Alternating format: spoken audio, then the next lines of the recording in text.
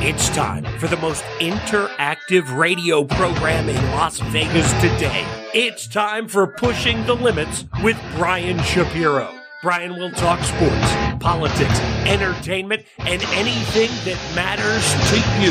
Feel free to call Brian at 702-221-7283. You want answers? I want the truth! Now, Pushing the Limits, here's Brian Shapiro. It's a Friday, and it is PTL Vegas coming away live, Pushing the Limits. Chris Wynn is in for Brian Shapiro as we get you set for your weekend. Everything when it comes to politics, current events, sports, and entertainment. This show covers it across the board. Brian Shapiro, he is being a golf super fan.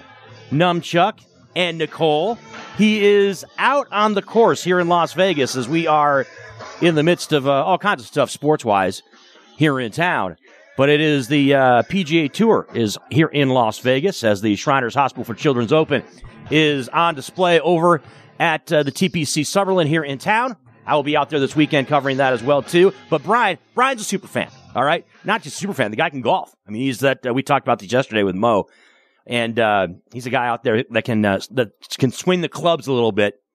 And so he's out there, and he's also someone who likes to put a bet down every now and then, Nicole and Numchuck, when it comes to actually putting a little wager on the golf action. So there's no question that he'll be out there doing that this weekend. So Brian will be back on Monday.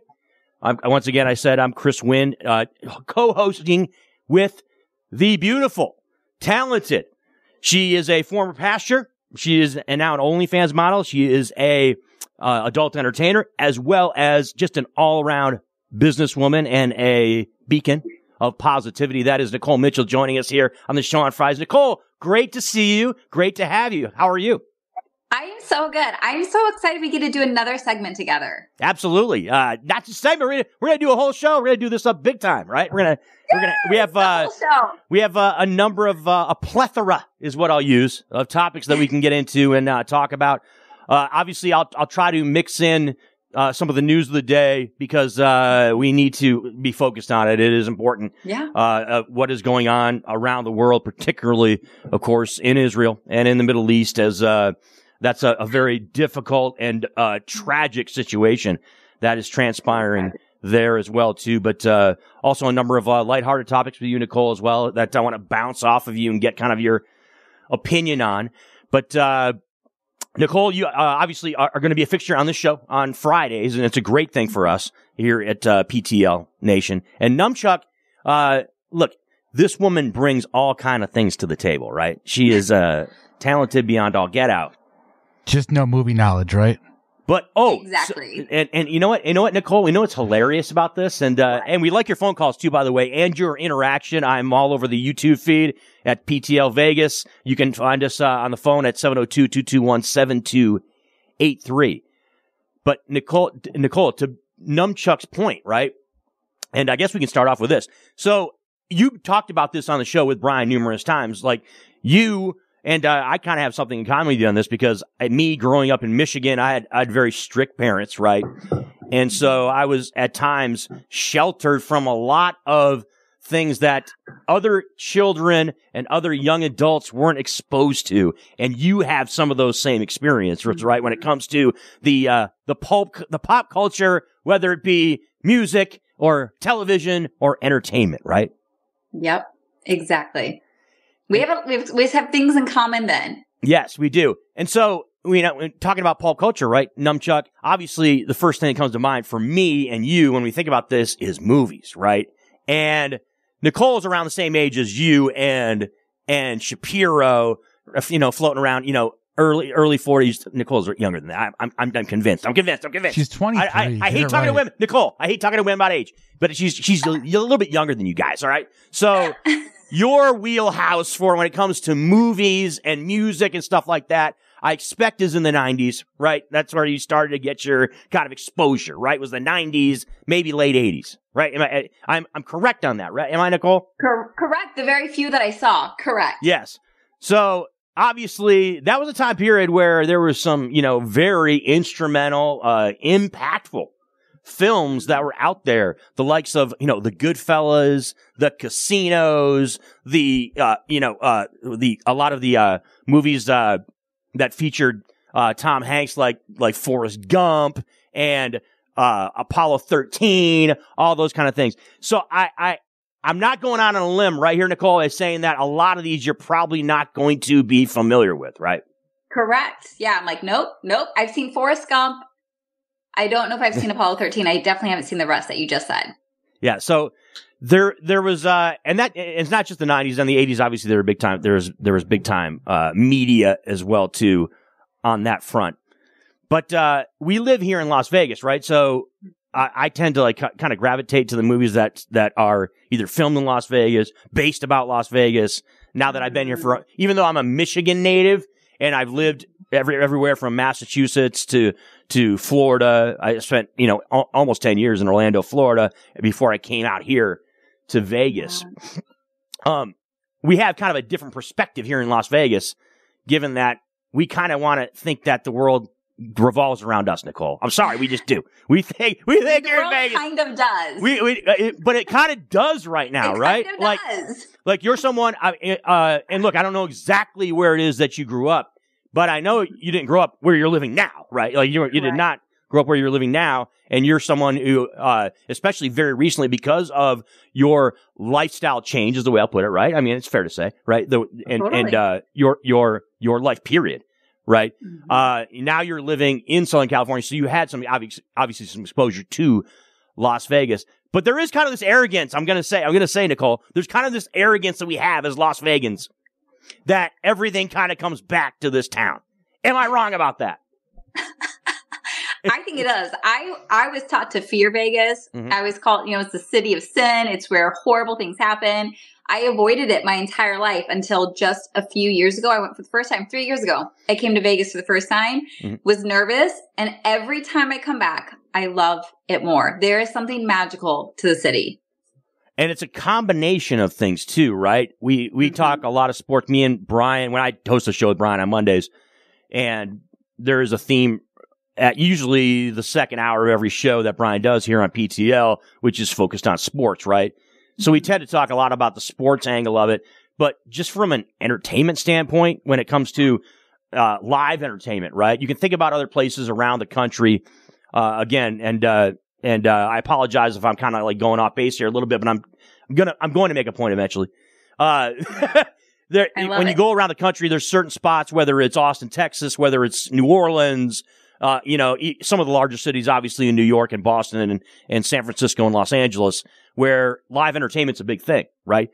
It is the thing here. Like it's when you talk about, an opportunity to see your favorite singer, right? Or your favorite band or your favorite comedian or, just an entertainer in particular, because of the proximity to Los Angeles, the people that come here from show business that come into town just to hang out, right?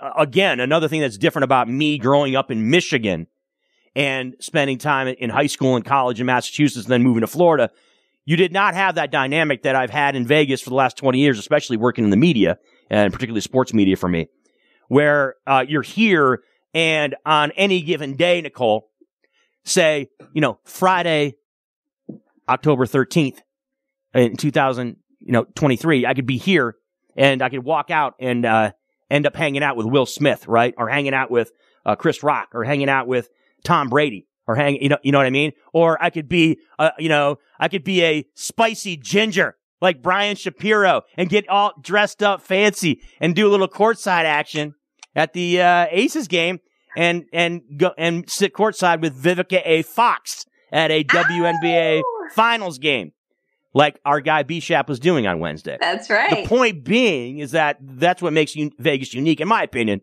is one of the things that makes it unique, is that you do have the ability to have access to that type of experience that you necessarily wouldn't have, like myself growing up in Lansing, Michigan, or being in Springfield, Massachusetts, or being in Orlando, Florida, or being anywhere else in the country.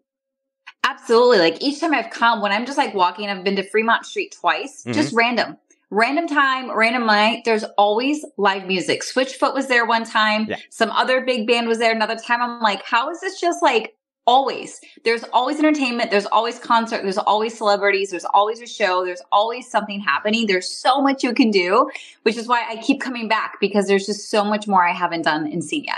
And one of those things that you haven't done and seen yet, I would expect, Nicole, when you do come back here, is the Sphere, right? They just opened the Sphere last week. It is obviously an entertainment venue here in town, about 18,000 plus. I don't think, Numchuck, you've had a chance to check out the Sphere. I, Nicole, in my other job, I've worked in the restaurant industry for 30 years. My other job during the week, I work at the Palazzo Hotel in a restaurant there, which is right next to the Sphere. And it is bonkers crazy right now because there's basically a mini residency of U2 that's going to be there. But this venue, Nicole, is state of the art, unbelievable when it comes to, again, I keep going back to this, uniqueness about Vegas. This venue, there's nothing like it around the country. There just isn't. You have a kind of a rotating type of setup there where they can still fit up to 18,000 people in this building, but it just doesn't seem like it. There's the audio visual effects that are used in there that just have not been used in any other venue. And just to get the opportunity to go see whoever Nicole Mitchell's favorite acts are, whoever Chris Wynn or Justin Chuck or any of PTL Nation out there, any entertainer that you want to see that you're going to get a chance to see there, it's going to be a unique experience. It's going to ruin all other concerts. Because like when you have that kind of experience and it's so like all your senses and everywhere you look, you experience it. I saw some video clips. My friends just went to a concert and they're just showing like it is so stimulating. I'm like, how can you go back to a regular concert after this? It looks absolutely mind blowing. Yeah, U2 obviously one of the biggest bands in the world, but even it doesn't matter just because the experience is going to be is so fascinating and outstanding. It can just be your run of the mill, in-house studio band, and it would still be a gret experience to go see them there. So that's one more element. We talked a little bit yesterday about some of the new venues, I'll call them, here in town that are going to eventually be built. There's it's not a matter of if, it's a matter of when the NBA franchise comes here. We have professional NBA basketball here in town. There's going to be a brand new arena for that. So that'll just add more pizzazz here to Las Vegas. And I guess the segment's turning into a Las Vegas, promotional segment. But come to Vegas, everyone. Yeah, but seriously, I mean, it is a great time to be here. And, that time, of course, is 2023, right? It is just a different time than it was. Nicole, I moved here in 2003. And the difference Happy in anniversary. 2003. So you're talking about 20 years, right? Where there has been an absolute, utter, unbelievable transformation in this town from all kinds of perspectives. And you can talk about it from a business standpoint as well, too. From real estate to living to neighborhoods here in town where you just quite frankly did not have neighborhoods here, Nicole. You didn't have like certain subdivisions or parts of the city that actually had homes or communities at all. And that is again, it's kind of extraordinary. And that's something that's also coming to fruition here. It is a town that a lot of people are flocking to. All right. And it's kind of been that way for a while. I would love to hear, since you've been there for 20 years, what's one thing you miss from 20 years ago about Vegas? And what's one thing you love that has changed about Vegas? So the one thing I miss is, I'm someone who does engage in the local opportunities, is the way I'll put it, Nicole. And got it. I'm picking up. And I'm not trying to get X-rated here by any stretch of the imagination. When I talk about activities, I'm talking about entertainment, talking about gambling, talking about going out, having a cocktail, right? I'm talking about having a good time and enjoying the fruits of Las Vegas. All right. Yeah, sometimes we get a little crazy, and sometimes we go out and do some other stuff, but I don't need to talk about that on the air. Point being is this. What I miss, Nicole, about Las Vegas in 2003 that necessarily isn't the same now. It still exists, but it's not the same. And again, in the movie Casino, they kind of address this. I miss the closeness and the hospitality, is the way I'll put it, of the gaming industry. What do I mean by that? Well, I mean casino hosts used to know your name. Casino hosts used to know what you drink. Casino hosts used to know on a beck and call what you needed. Now, I'm not talking about like you need to be a servant. I'm talking about, just in general hospitality, right? Yeah. The knowledge, the sense of family in a way that you had here in Vegas back in 2003. It started to fade a little bit, Nicole, to be honest, in like around the early to mid 2000s. There's a sense that it faded away a little bit. And then it really kicked into high gear around 2015-ish, where it got even more and more corporate. And you started to see things like paid parking now, right? Where you didn't have that before. Things that it gives the impression that we're going to even go more business here in Vegas, right? Like it's going to be more about the business, more about the dollar, more about making money, right? As opposed to, hey, we want you to come here and have an experience of a lifetime. If you're a gambler, obviously if you're a gambler, they want you coming to have a good time and to spend money, right? And maybe lose money, maybe win money, but maybe lose money, but still have a good time doing it. And so that's, I was kind of long-winded about it, but that's what I kind of miss about Las Vegas. That used to be, there really used to be still an element of that back in the early 2000s when I first moved here that I don't necessarily feel now. It feels more like, again, another line from Casino.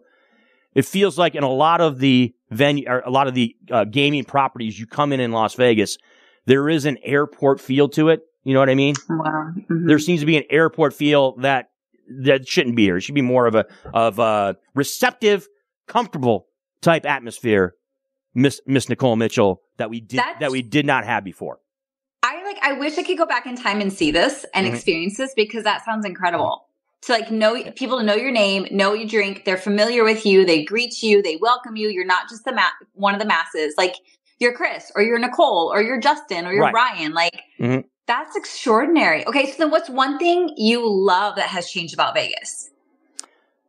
Good question. I think about it and look, it kind of coincides with just society as a whole in that we've had much more exposure. And this is kind of one of the topics we're going to kind of get into. And Nicole is very professional, Numchuck, because she is monstrously successful at having a transition here to the next topic that we're going to get into.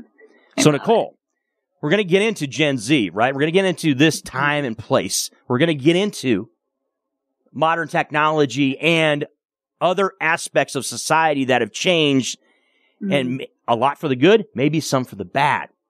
Right. So to your point, or to your question, I should say, what I love about 2023 Las Vegas is the convenience of all things. Again, I'm somebody who's a sports bettor. I'm somebody who's a gamer. I'm somebody, not a gamer as far as like video games, but like a gambler, right? And so having the ability to just jump on my cell phone and instead of waiting in line at the sports book is a major thing for me, right? I don't have to, I can roll out of bed on a Sunday morning bright and early at 10:30 a.m. I know parents like Nicole.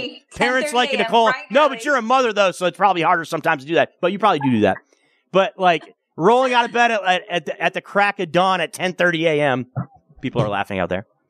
And being able to jump on my phone and actually put in a sports bet instead of having Nicole to roll down to the local casino, stand in line to put in my sports bet. Things that's like that, right? Change. When I want to buy a ticket to a concert, when I want to go to see one of my favorite comedians, stand-up comedians. So I don't have to go to some venue to purchase that. It can all be done through my phone. The convenience of how, and this isn't just a Vegas thing. This is all over the country and all over the world, quite frankly, where you just have the ability with the touch of a finger to get things done. So, and that is big time important in this town because of again, as I pointed out, all the stuff that I like to do here in town. That normally would require so much more extra effort. You just don't need that. So that's probably the one thing. But it leads into what we're talking about. To the list of topics that I sent to Nicole today that I wanted to bounce around a little bit. I loved it. So now you're a mother, right? Beyond being a businesswoman and being an OnlyFans model and being somebody that is a life coach along those lines, you're a mother, right? Mm-hmm. So you have young children. Yeah. I do not, but I have nieces and nephews that I deeply love and I care about, and I pay attention to their lives and I pay attention to the world that they are growing up in, right? And what they are exposed to. And this topic comes up a lot, Nicole, in the nature of talk radio, which we do, and also just in the daily water cooler discussions that people have in the business world or beyond. And that is this generation, Nicole, the generation your young kids are growing up in. They catch some flack, right? Yes, they have exposure to the greatest technology in human history, without a doubt. And all those things I just talked about 2 minutes ago, the young people around the world and here in the United States are exposed to and get a chance to have. But there's also the flip side of this that I think is foreign to yourself. Even though you are a little bit younger than me, you're still, you're floating right around, the millennial/Generation X. So I think you know what direction I'm going with on this. There's still a view from us and the baby boomers as well that the kids of today, when I say kids of today, I'm talking about people that are under 30, right? And younger, that they have this, some oversensitivities is the way I'll put it, in certain things in life, right? Whether it's allergies, whether it's when it comes to, types of achievement, right? There's this whole mantra brought up about participation trophies, right? In sports, like, oh yeah, it doesn't matter if you win or lose. It just matters that you showed up and you actually participated. You were there. Everybody gets some kind of recognition. When it comes to the way we were raised, and I'll talk specifically about myself, right? I told you I was raised by strict parents that were like, hey, you got to finish everything that I put on your plate. You have to be respectful, respect for your elders, just a certain way of being brought up, just different than it used to be. So, like, do you feel there is that element out there, and it is something that is noticeable to you, that this generation is kind of soft? There has been a massive change in generational culture, from our parents to even you and me to people who are under the 30s to my children. Massive culture shift. And I actually think a lot of it is good, right? I think it's so great that, like, we care about the emotional well-being as well as not just the physical well-being. I love that we value participation as much as we value trying to win and achieve. We value teamwork as much as we value the individual. Like, I think there's a lot of good cultural change. And anything can be taken too far, right? And so, like, learning to teach our kids, even for my kids, when they participate and they lose, there's a lot of tears and there's a lot of upset feelings and they want a trophy. And we have to talk about how, the fact that you showed up and you were part of a team and you worked hard, like, that's amazing. And I'll award them. We'll go out for a treat at McDonald's. Yeah. But if they don't get a trophy and they have a tantrum, I actually want to talk them through that so they learn how to navigate loss, how they can navigate not being recognized. These are all soft skills we have to learn as adults anyway. So yeah, I think it's actually been really good, but it can go to extreme where it's like we overcompensate and we overdo it, and then we now have to then backpedal and try to fix things. Yeah, my generation, they use this term latchkey kid from our generation, in which, because it was really the beginning of, it was coming out of the women's lib movement, right? So a lot of women were in the workplace, a lot more women were in the workplace, so therefore, you had a lot of situations, and that was a situation with me as a product of someone who had parents who divorced when I was young, and I had multiple stepdads and two stepfathers, right? Where you had the adults that were out of the house for long periods of time, so the kids basically, had a key to the house when they would come home from school, and you would not have adult supervision there. So there was kind of an essence, right? A feeling of, you have to take responsibility for yourself, right? It's not just, you can't just rely on your parents to protect you all the time, that kind of thing. And that isn't necessarily, a major factor now. Yeah, it does exist. Absolutely. It still exists to an extent. but you don't, it's not as noticeable. It's not as pronounced as it was back then. You just don't have that, right? It's different because now they don't have keys. They have cell phones. Right. Right. And so like now they're independent in a completely different way where like, because we can access our kids at any time, they're able to go and do things that I think when I was a kid, I wouldn't have been allowed to do because there was no way to get a hold of me. But at the same time, I think because kids can get so stuck in technology, they lose some of the practical skills of being able to physically take care of themselves in their home. I get concerned, for example, when my children are home for a few hours without me, they don't eat or drink, or they eat really crappy food and eat really bad drinks because I'm not there. But that probably is the same truth for latchkey kids back then. Like you just scrounged and survived and scrapped it together. So maybe there's more things in common, but it is definitely different than how we were raised. I make a mean ground beef and mac and cheese. Let's put it that way. Hey. When you toss me in the kitchen when I was a teenager. But going back to that, look, and it's interesting you bring that up because, speaking of whether or not it's a detriment, right, Nicole? And I brought up the food thing, right? So my parents were very strict when it came to things like, hey, you got, and I pointed out how you eat everything on your plate. I guess you can use the word forced. I was forced to eat things like liver, right, and eggplant, things that I despise, right? I had no interest whatsoever in eating. Yet I have a story, Nicole, where about 3 weeks ago I had a close friend of mine in town with my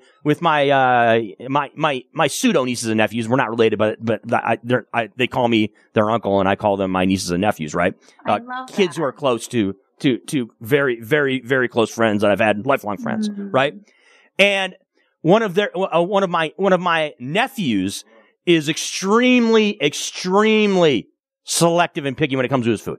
And it's hilarious because I was kind of ribbing my friend Greg because that's just kind of the way it is now with some parents. Like they just allow it, right? They're just like, hey, or I don't know if that's the right way to describe it, but it's just kind of the way it is with some kids out there today, where it's like, hey, I'm not eating, and I get a feeling, Nicole, that there just isn't that sense of respect for your elders or parents or aunts or uncles. I think that kind of has waned in this generation. Do you think that I'm wrong on that when it comes to that kind of respect factor that those people get? You know what's so interesting is like there's been the swing from like this authoritarian, you just do what you're told and you don't get a question. And that's how you were raised. That's how I was raised. I didn't know I had a say or I had a voice or I had an opinion until I was much older. I want to raise my kids in a home where they do have a say and they have a voice and opinion that matters. But where do you find that fine line? Because it's very easy for them to be like, no, I'm not eating that. I don't care if you cooked an hour and I don't care if that's healthy. I'm going to go eat Cheetos and Diet Coke. It's like, whoa. And so I think we're trying to find this middle ground of how do we honor the autonomy of our babies and their opinion while also, like you said, raising them with respect of like, I'm willing to work with you, but you don't get to override me and like walk out of the kitchen because you don't like what I served you. And so I think it's like navigating the soft skills and the hard skills of like, I value you. Let's have a dialogue. You're still going to sit down and eat some of what I ate. Maybe I don't make you clear the whole plate, but you have to try everything on your plate. Okay. And so I think we're in this weird spot of like shifting away from a very authoritative environment, but it's very easy to swing the other, which is a helicopter parent where you're like always worried and you don't want to offend them and you don't want to override their emotions. And like, so then you give in to them more often than you should. And then it creates this weird, unhealthy exchange or relationship. And it's tricky and it's messy. And as a mom trying to figure out in real time, I feel like I still haven't quite nailed it. Nicole Mitchell joining me, Chris Wynn. We are co-hosting today for Brian Shapiro on a Friday here. We'll take our first break. We'll come right back, Nicole. And we got some much more. This is a fascinating conversation, juicy topics across the board. And this will continue. Also, your phone calls are definitely appreciated. We want to get your takes, your opinions, your views. Here on PTL Vegas, 702-221-7283 is the phone number. Hit us up also on the YouTube feed at PTL Vegas. You can also find me at Christian Wynn on X, formerly Twitter. You can find Nicole Mitchell all over social media as well, too, on X, as well as Instagram, across the board. And you can chime in with your opinions with us as well, too. We continue PTL Vegas on a Friday right after this.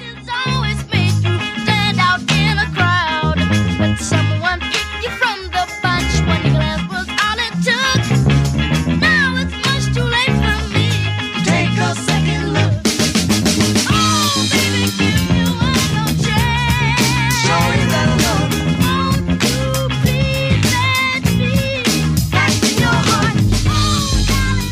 everybody. Are you struggling to find a pizza place that reminds you of Brooklyn? That true blue New York style pie?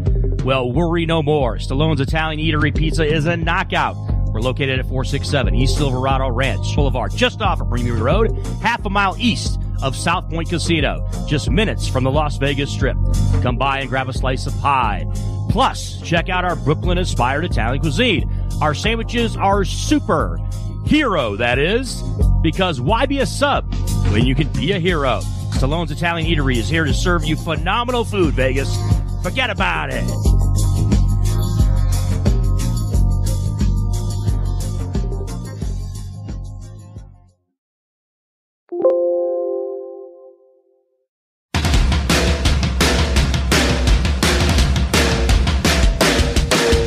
Everybody, it's Brian Shapiro from Pushing the Limits here. I want to tell you guys about my good friends at the Postal Annex. They have a notary signing agent on site daily, no appointment needed, and they offer a full scale of printing services from shipping labels to documents, business cards, banners, photos, and business signage. They're your passport service headquarters. They offer passport photos, and they can renew your adult passports. If you're traveling in a hurry, they can get those passports to you within 7 days or less. Mailbox rentals with a physical street address, and they also receive your packages from Amazon, UPS, FedEx, USPS, and more. Here's the best part. If you're a Pushing the Limits listener, they have an introductory rate of only $39 for a 3-month service. You can't beat it. Give them a call, 702-873-8005. Check them out at 6130 West Flamingo Road. It's the Postal Annex. And tell them I sent you. Buying or selling a home is a huge life event that requires guidance from an expert in the industry and community. My name is Blake Wynn. You may recognize my name as my grandfather was the best governor the state of Nevada has ever had. Growing up in Las Vegas, I've come to know this community intricately. Now, I am raising a family here as well, so I understand all the issues impacting our home and quality of life. As the top realtor for the #1 real estate team at Keller Williams, you can have confidence in my experience, knowledge, and track record. When it comes to buying, selling, or investing in real estate, choose a name you can trust and someone who understands the community you call home. Call Blake Wynn today and experience the difference of a trusted expert. 702-540-3311. Locally owned and operated, come on down to Academy of Hair Design located at 5191 West Charleston Boulevard, number 150 today to begin your career in cosmetology. There is something for everyone from cosmetology to nail technology. You will be able to have the hands-on training that is needed to succeed in this career field. Call 702-878-1185 or visit www.ahdvegas.com today. The London Bridge Resort in Lake Havasu is the perfect place to vacation in style. Their beautifully designed suites include stunning views, a kitchenette, and free Wi-Fi. The well-reviewed and affordable resort has tons of amenities, including a breakfast buffet, kids camp, a 9-hole golf course, 3 pools, a marina, boat tours, a water slide, and a great nightlife scene. London Bridge Resort is centrally located in Lake Havasu City, Arizona. Go to londonbridgeresort.com to plan your getaway today. London Bridge Resort, your Arizona oasis destination.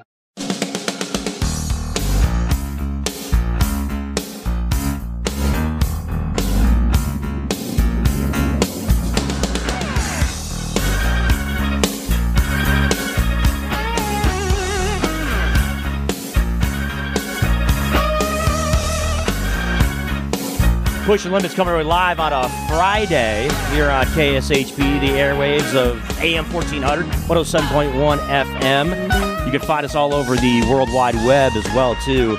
Particularly on YouTube with the channel there. You get to see our smiling, beautiful faces. I'm Chris Wynn, in for Brian Shapiro, along with Nicole Mitchell, joining us here, co-hosting on her regular Friday hit.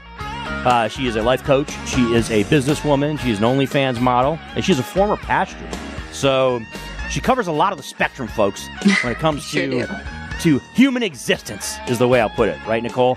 I love that. You've had an opportunity to dip your toes into a number of different aspects, right? Oh, my gosh. There's not enough time in one lifetime to do all the things. I need multiple lives, Chris. Multiple lives.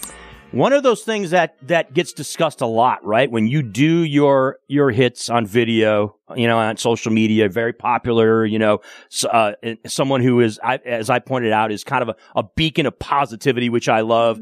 Someone who has a outlook on life that is unique and that you are very focused on, is what I will say here.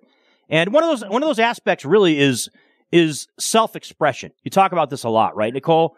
And so I was kind of contemplating this last night as I was doing show prep for the show, being the professional that I am, Chuck. I do have an opportunity to kind of, dive into these topics that I'm going to be discussing. And I asked myself the question, Nicole. I said, self-expression, it's a term may be a little obscure for some people, right? They don't necessarily take a deep dive into what exactly that means, or if it's important in their lives, or it's something that they need to address, right? So I pose it to you. I ask you the question, what does that mean as far as self-expression to you? And is it something that is necessarily should be imperative for everybody, right? Does everybody need to be self-aware of their ability to have that trait, right? And to kind of address it? I love that question, Chris. I think everyone has the ability to self-express. Mm-hmm. I think everyone has the right to be self-expressed. And I don't think everyone will be self-expressed. And for me, what self-expression means, it literally means, right, to express yourself, to never feel like you have to hide or hold back who you really are. Right. Now, there is a refinement to self-expression. It's easy, I can just say whatever I want, do whatever I want. I don't care about anyone or anything. That's the extreme. But I think a really empowered person who's self-expressed is thoughtful, is intentional, is refined in their speech. They're not just throwing stuff out there just to throw stuff out there. They're being very intentional about the words they say, the way they say it, why they dress the way they dress. There's thought and there's intention and there's energy behind their self-expression. And I think self-expression can get a bad rap because it seems like a free-for-all. Say, do whatever the F you want and don't care how it impacts others. I care very deeply how it impacts others, which is why, as you've noticed on my social media, I'm very positive because there is a lot of negativity. There is a lot of cruelty. People use their freedom of self-expression to harm other people. And I want to use the freedom of my self-expression to help, to heal, to inspire, to uplift, because I see how inundated we are with bad news, hard events, crises. So if I can be one beacon of light in your day, I would be honored to use my self-expression in that way. Yeah, I think of the concept of self-expression, just myself as an everyman, right? As somebody who's, think of myself pretty much as just, a normal guy. I think of self-expression. I think about how I portray myself to the world, basically, right? How I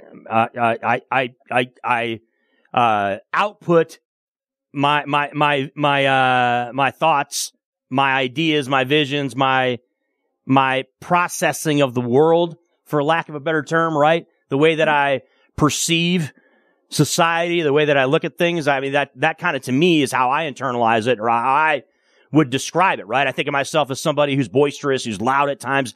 Chuck would absolutely concur on that, right? Somebody that at times can be over the top, right? Out of control sometimes, right? So that's one way you could put it, right?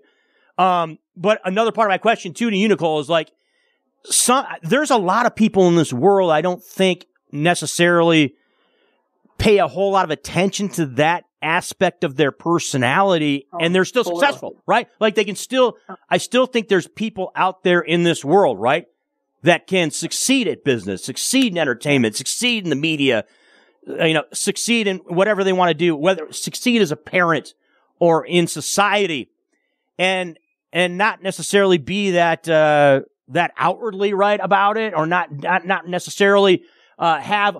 I mean, a way you can describe it is have all their business in the street, I guess, is the way I'll kind of describe it for the young kids these days. They talk about that, having your business in the street.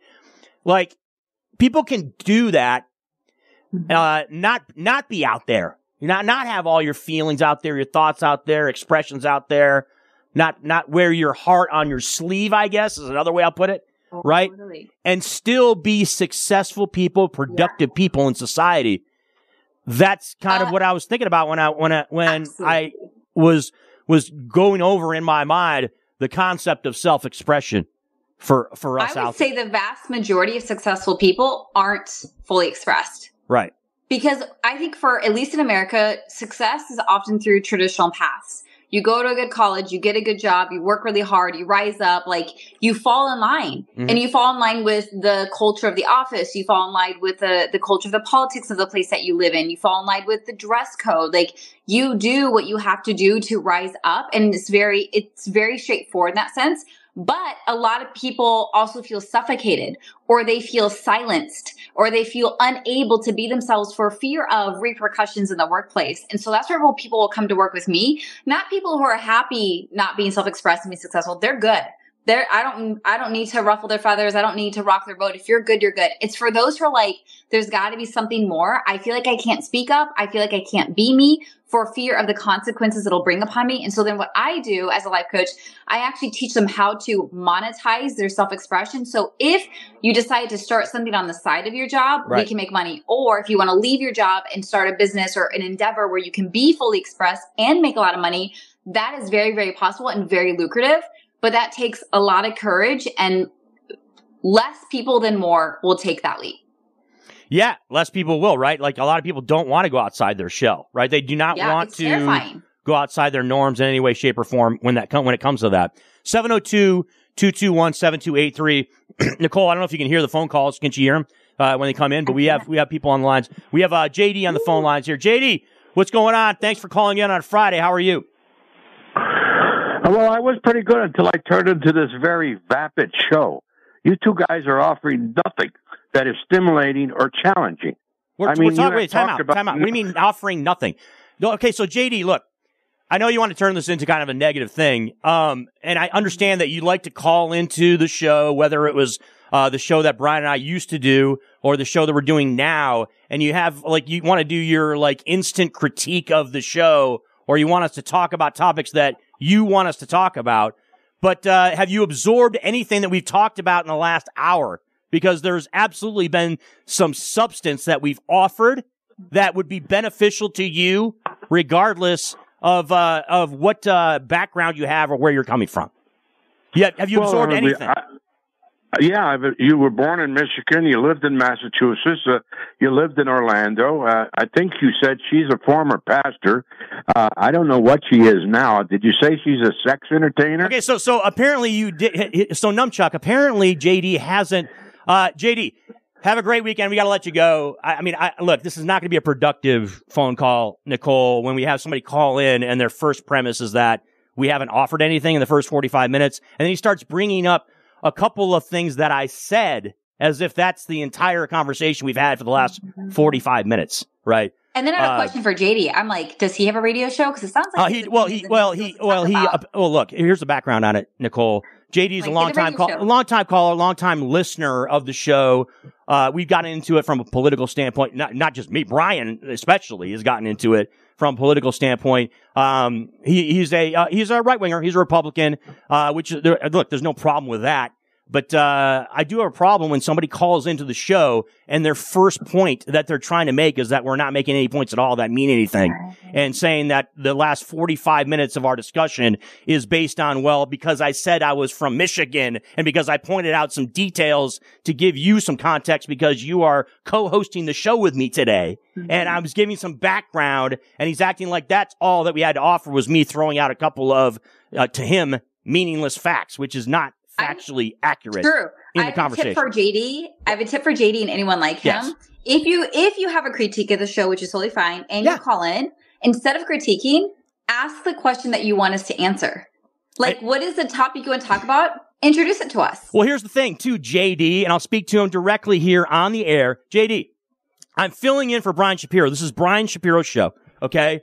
And it's Brian Shapiro and Nicole Mitchell's show on Fridays when Nicole is on, right? So I'm jumping on here. This is not my regular gig. It's not like this is something that we do every day. So it's a little bit different. So suck it up, JD. Okay. If you are not interested in the topics that we are discussing, which right now we are discussing the concept of self-expression, right? In the context of being a human being, which JD, you are a human being. Okay. And if these topics are not fascinating to you, you know what? Hey, I'm sorry. All right? I'm in here filling in on the show for the last couple days. Yesterday I talked more politics, Nicole, because you're here. And look, I don't know how much politics you want to talk, but we'll obviously talk about what's happening over in Israel at the top of the hour, because I want to get some of your perspective on this. But JD has done this numerous times, Nicole, and by the way, we spent 5 more minutes that I wanted to spend talking about our caller on the show, discussing his grievances he has with the show. But he's constantly calling in, especially when it's Brian, because Brian's mostly hosting the show, and giving his critique and opinion on how we should do the show, and what we should talk about, and who we should say what about, and all this kind of stuff. And it's kind of tired, and it's kind of weak. I'll just kind of end with that, Nicole, because he busted he busted our swerve, okay, on the discussion. We're having a positive discussion, and JD wanted to come in and start bitching and moaning about what we are talking about. And so we're talking about the concept of self-expression. Yes, I think it is an aspect that's important in people's lives, and it can be absolutely, Nicole, beneficial to the success of Americans across the board and people around the world. Yep. Am I right on that? I agree. Am I crazy on that? Yeah.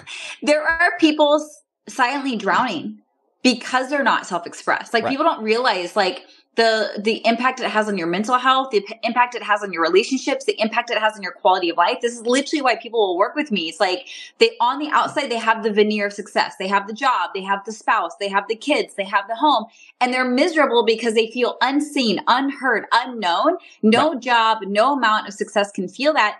And we even see that in celebrities. When we see a celebrity like Hannah Montana, for example, swing way over to Miley Cyrus, she was successful in every way, and yet there was something in her craving to be a completely different person than we have pegged her to be. Right. And so, like, we see high up people, we see people behind the scenes where self-expression directly impacts your quality of life. Mm-hmm. So it can seem fluffy, but it's quite substantial, and it is so impactful on how someone feels about themselves and experiences their life. Nicole Mitchell, Chris Wynn, we are hosting live PTL, Pushing the Limits here in Las Vegas, 702-221-7283. Okay, Nicole, we're going to try this again. Okay, let's go to the phone lines.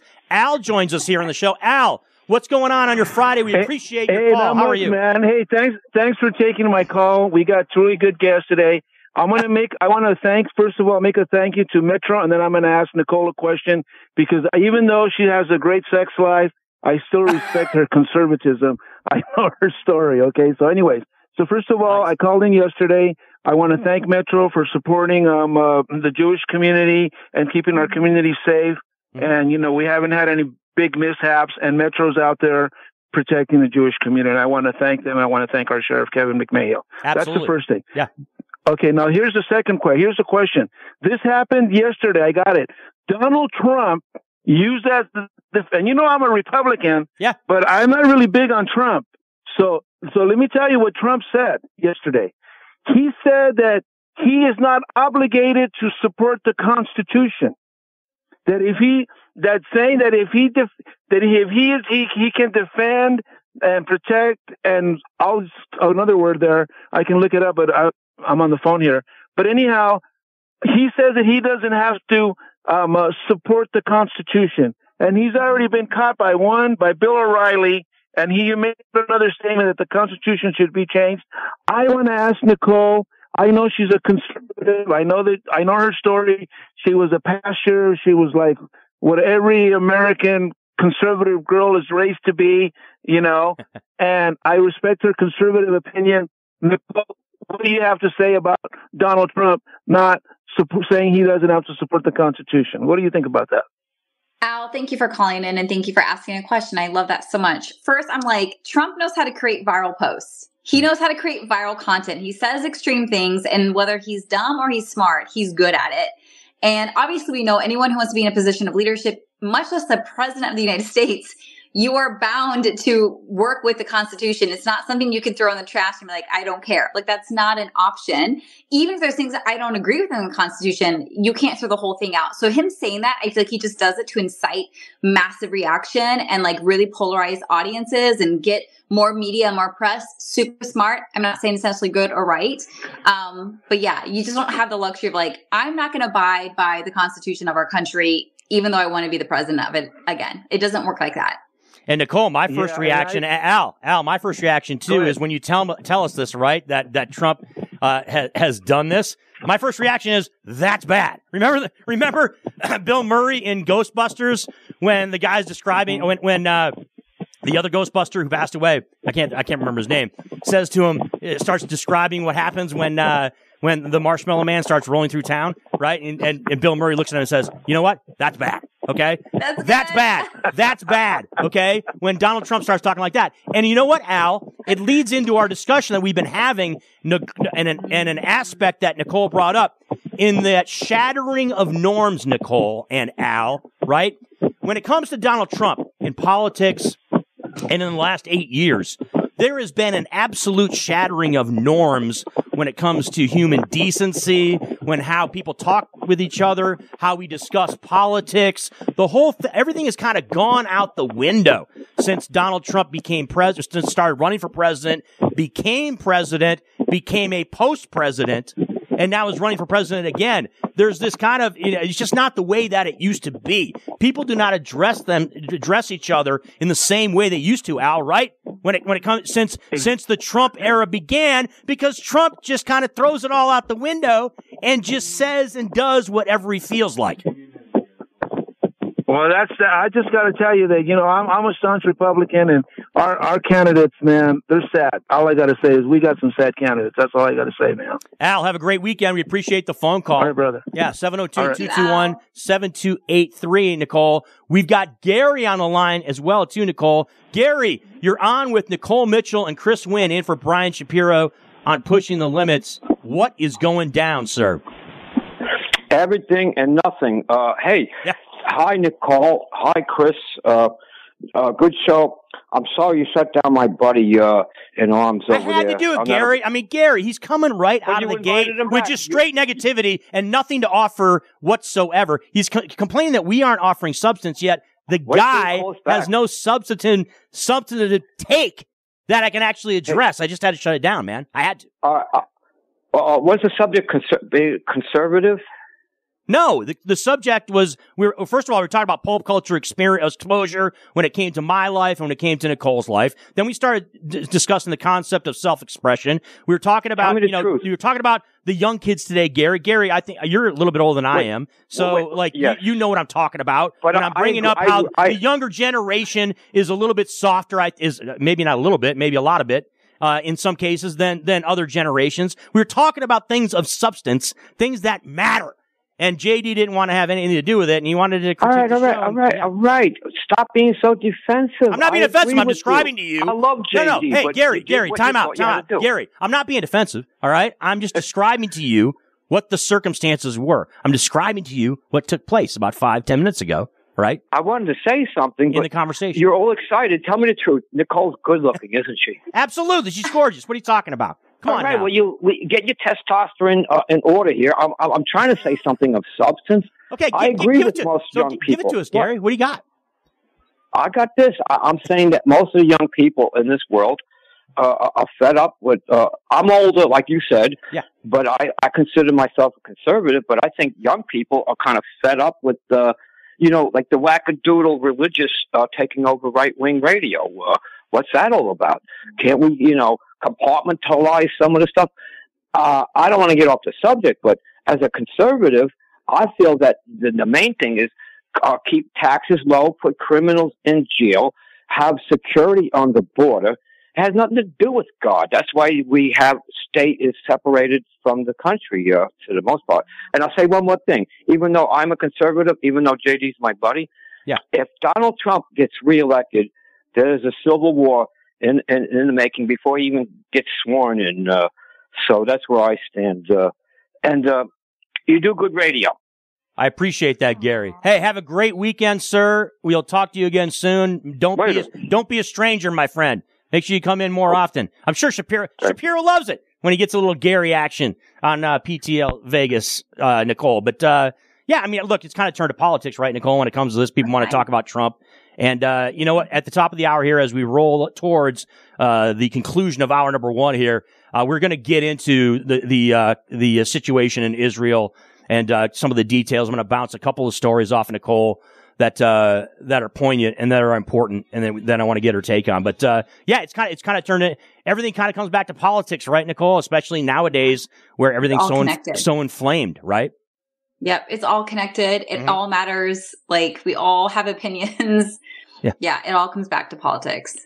No question about it. And look, and it's politics is intertwined when we're about to talk about this Israeli-Palestinian situation. And of course, our situation here at home, right, with Washington D.C., where we're about to have a government shutdown essentially, and the House of Representatives is kind of a quagmire right now, and there's a lot of uncertainty there in Washington D.C. So, and there's a lot of details there that we can dive into as well too. It's Pushing the Limits coming your way live here on a Friday. I'm Chris Wynn, along with Nicole Mitchell, co-hosting today, as Brian Shapiro is out at the Shriners Hospital for Children's Open, checking out some golf. He'll be back on Monday. The phone line is 702-221-7283. We really appreciate your takes, your comments, and your approaches, folks. Find us also on YouTube at PTL Vegas. Hour number 1 is in the books. On the other side of things, we'll talk about the situation in Israel and much, much more as we continue here on your Friday. Come back right after this.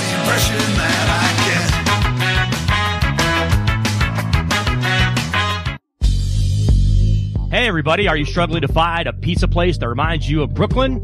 That true blue New York style pie? Well, worry no more. Stallone's Italian Eatery Pizza is a knockout. We're located at 467 East Silverado Ranch Boulevard, just off of Bremen Road, half a mile east of South Point Casino, just minutes from the Las Vegas Strip. Come by and grab a slice of pie. Plus, check out our Brooklyn-inspired Italian cuisine. Our sandwiches are super hero, that is, because why be a sub when you can be a hero? Stallone's Italian Eatery is here to serve you phenomenal food, Vegas. Forget about it.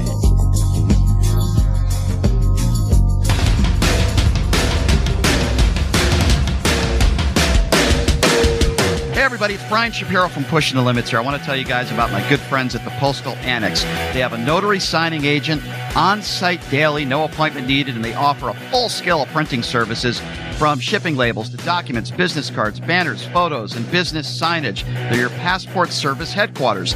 They offer passport photos, and they can renew your adult passports. If you're traveling in a hurry, they can get those passports to you within 7 days or less. Mailbox rentals with a physical street address, and they also receive your packages from Amazon, UPS, FedEx, USPS, and more. Here's the best part. If you're a Pushing the Limits listener, they have an introductory rate of only $39 for a 3-month service. You can't beat it. Give them a call. 702-873-8005. Check them out at 6130 West Flamingo Road. It's the Postal Annex. And tell them I sent you. Buying or selling a home is a huge life event that requires guidance from an expert in the industry and community. My name is Blake Wynn. You may recognize my name as my grandfather was the best governor the state of Nevada has ever had. Growing up in Las Vegas, I've come to know this community intricately. Now, I am raising a family here as well. So I understand all the issues impacting our home and quality of life. As the top realtor for the #1 real estate team at Keller Williams, you can have confidence in my experience, knowledge, and track record. When it comes to buying, selling, or investing in real estate, choose a name you can trust and someone who understands the community you call home. Call Blake Wynn today and experience the difference of a trusted expert. 702-540-3311. Hey everybody, it's Hungry for the best barbecue in Las Vegas? Come out to the infamous barbecue and meat market, John Moll's Meats and Roadkill Grill in Las Vegas. John Moll's was featured on the Food Network's Diners, Drive-Ins, and Dives. Now take home delicious meat selections for your grill, and while you're there, grab a bite of the best barbecue in Las Vegas. With 2 locations now at Tom and Gowan or on North Decatur, you're sure to find the perfect meats for your next barbecue or party. Find us online at johnmollmeats.com.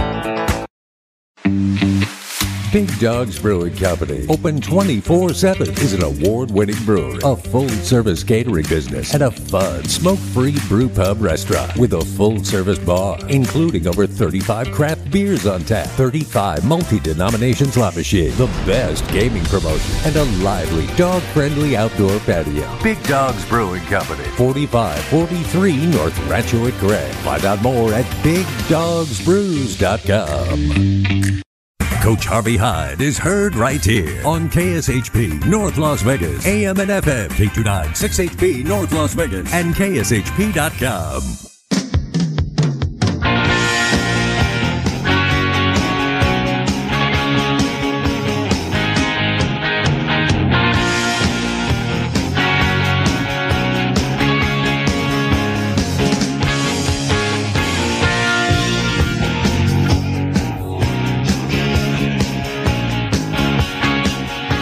It's Pushing the Limits coming away live here in Las Vegas, AM 1400, 107.1 FM, streaming on the World Wide Web at primarily YouTube at PTL Vegas.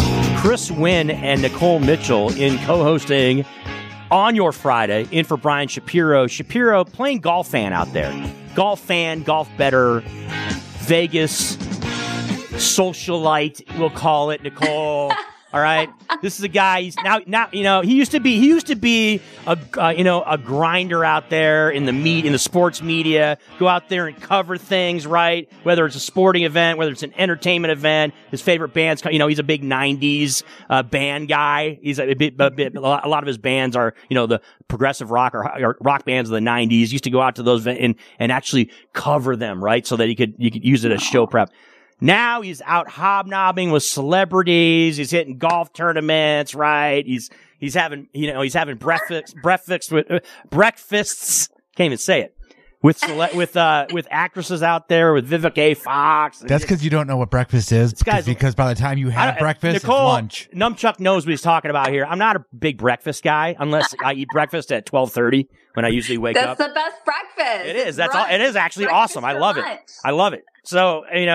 So, but Shapiro will be back to his regular gig. He's coming back Monday, so he'll be here, folks. So, bear with us. You've got Chris Wynn and Nicole Mitchell on a Friday with Numchuck here, making us sound good and making us look good. 702-221-7283 is the phone number. We had some lighthearted topics there in hour one, Nicole. I do want to dive into a little bit of current events. Obviously, you're well aware of the tragic events that have taken place over in Israel. With the terrorist outlet that is Hamas attacking a music festival and also carrying out a number of just gruesome, abhorrent, horrendous terrorist attacks throughout, in which there have been dozens, hundreds killed over there in Israel. It has kind of now risen to the forefront, a conflict that has been going on for decades, that is the Israeli-Palestinian conflict. And of course, here in the United States, we are involved. We do have a dog in the fight, especially now, given that we've had, upwards of, I believe, 20 to 30 American citizens who have been killed in the past 5 days, which essentially started on Saturday when the initial attack occurred. You and I both being heavily involved with social media. I was bouncing across yesterday on my TikTok feed as well as some other outlets. And the good thing and the bad thing about social media at times is, obviously the good thing is when I can come across people like you on social media who are putting out good content and are people who are focusing on positive things and that you can increase either your success or be a better person. A problem with social media is that you have to read stories like this one that I'm about to tell you and see these real-time, real situations with real people take place that are very sad.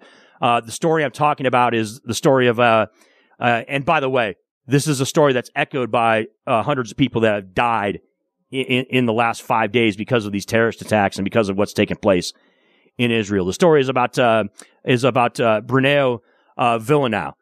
She was a 24-year-old Brazilian young woman who was going to school in Israel, and she was killed at the music festival on Saturday.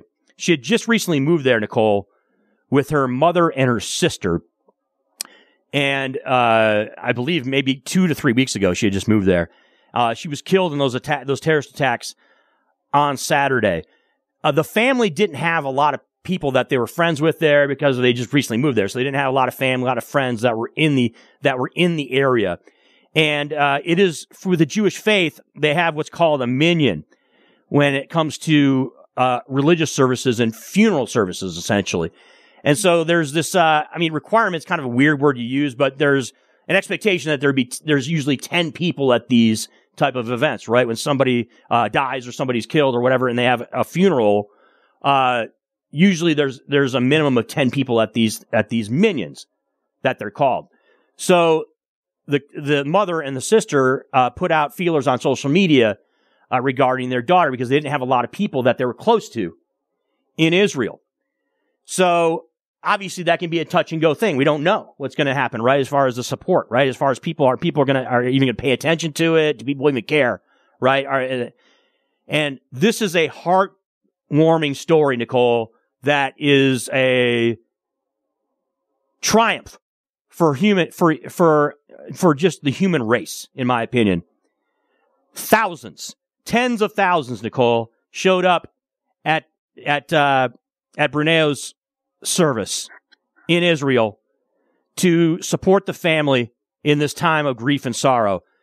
That was an uplifting story that I saw that kind of goes right to the core of what it is to be a human being and dealing with a tragic event such as this, in which you would hope a story like that is something that becomes a domino effect across the board when you see a absolutely horrific terrorist attack like this. Yeah, that story gave me goosebumps. Like when I read about that online, it shows that unity is possible in the midst of horrific travesty. Yeah. Right. And I feel like it's such a symbol of hope for humanity. Like there's so much war and devastation and polarization and violence when we still have the ability to choose. We still have the ability to choose unity, to choose to come together, to choose to understand, to choose to not evoke violence, to choose. And I'm so glad. My heart breaks for that family. My heart breaks for that girl whose life should never have been taken, and for all the lives that have been taken, for all the unnecessary violence, for all the ways that it is fed and fostered by so many countries at play. It's so horrific. And yet when I see moments like that, it gives me hope that we still have a heart. We still have a soul as people, and we still have the ability to come together and create love and healing and forgiveness. And I just so badly want this violence to end and live in a world where this is the norm. We come together. We love each other. We break bread together across our differences, not in spite of them.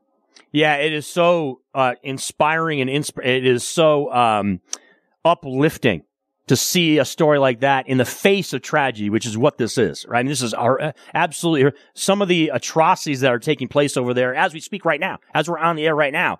Some of the things that are happening.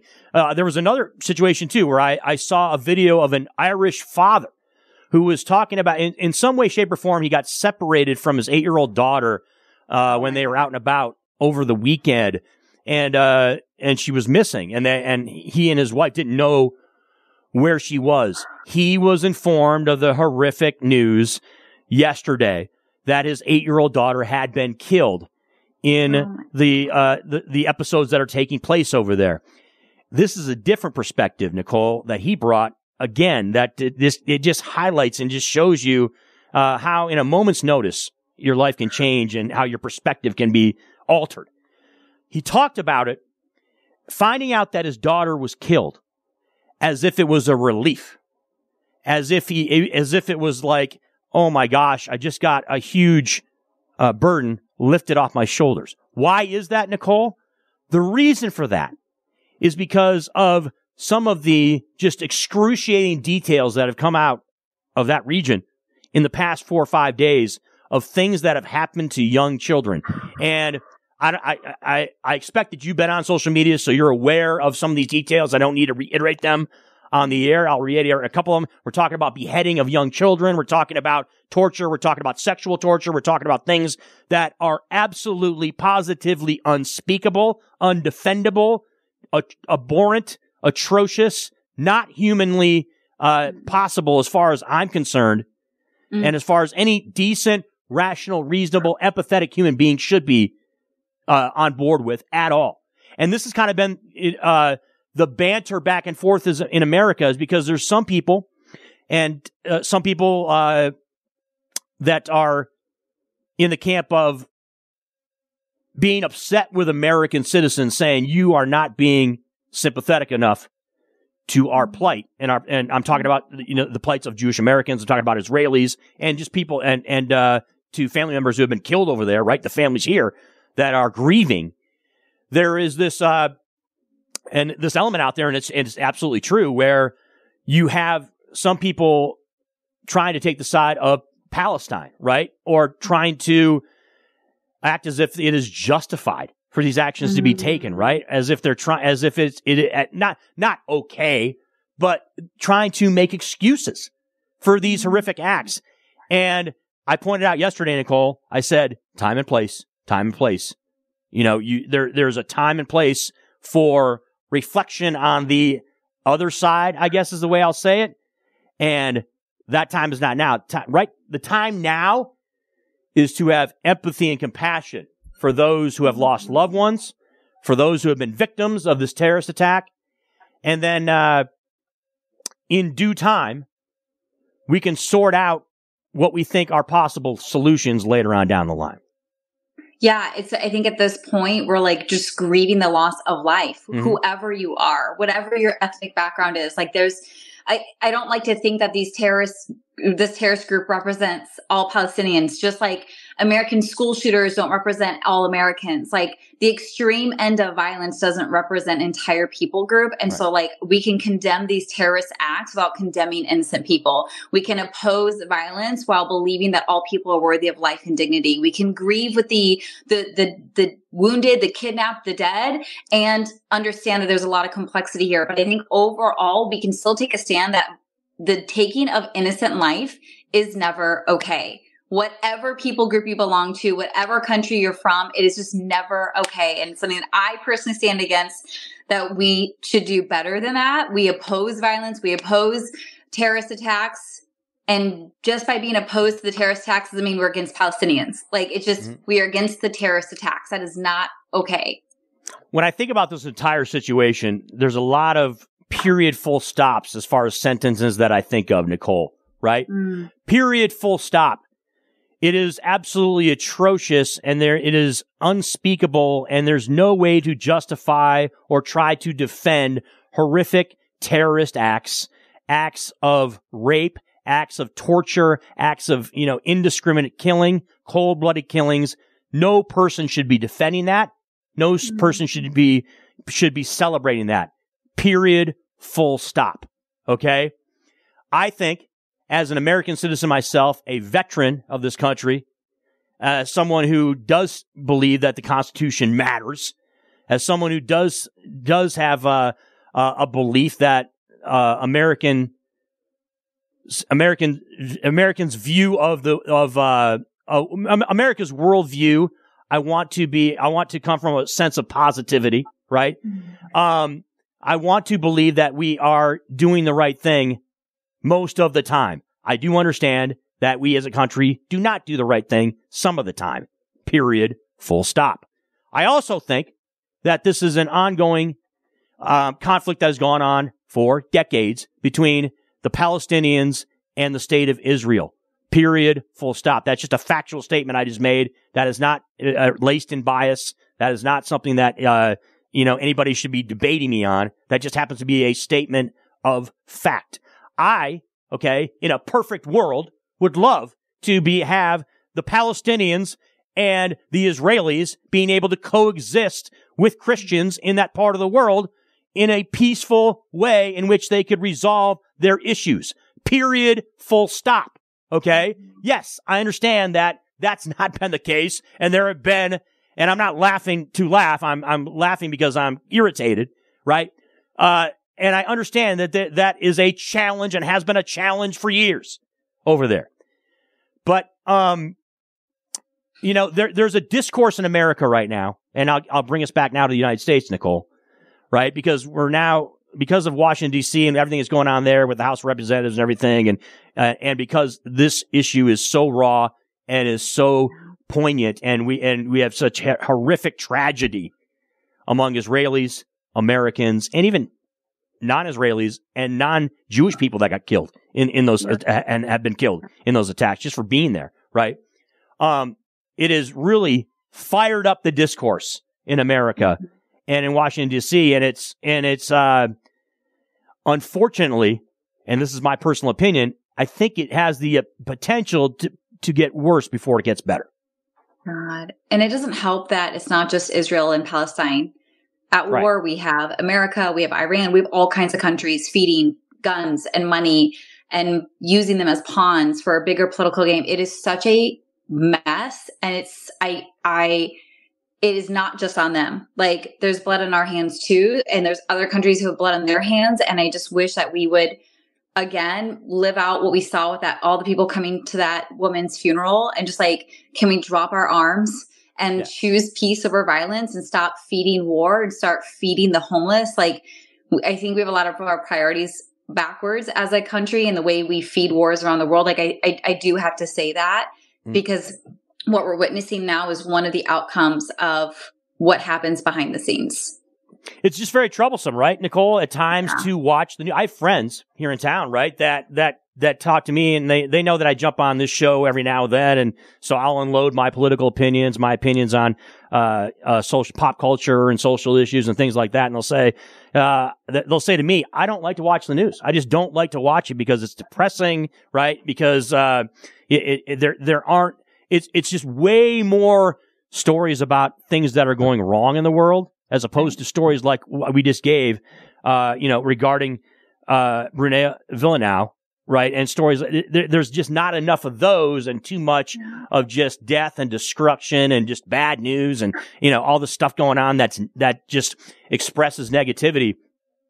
And I kind of get it, Nicole, right? I mean, it kind of makes sense to me. I'm like, yeah, it makes, I'm picking up what you're putting down as far as not want to watch the news, because at times it can be depressing, Nicole, right? And it can be depressing. And in today's day and age, and this kind of leads into the topic I want to transition into also, is American society and worldwide society can be a downer at times, Nicole. It really can. Yeah.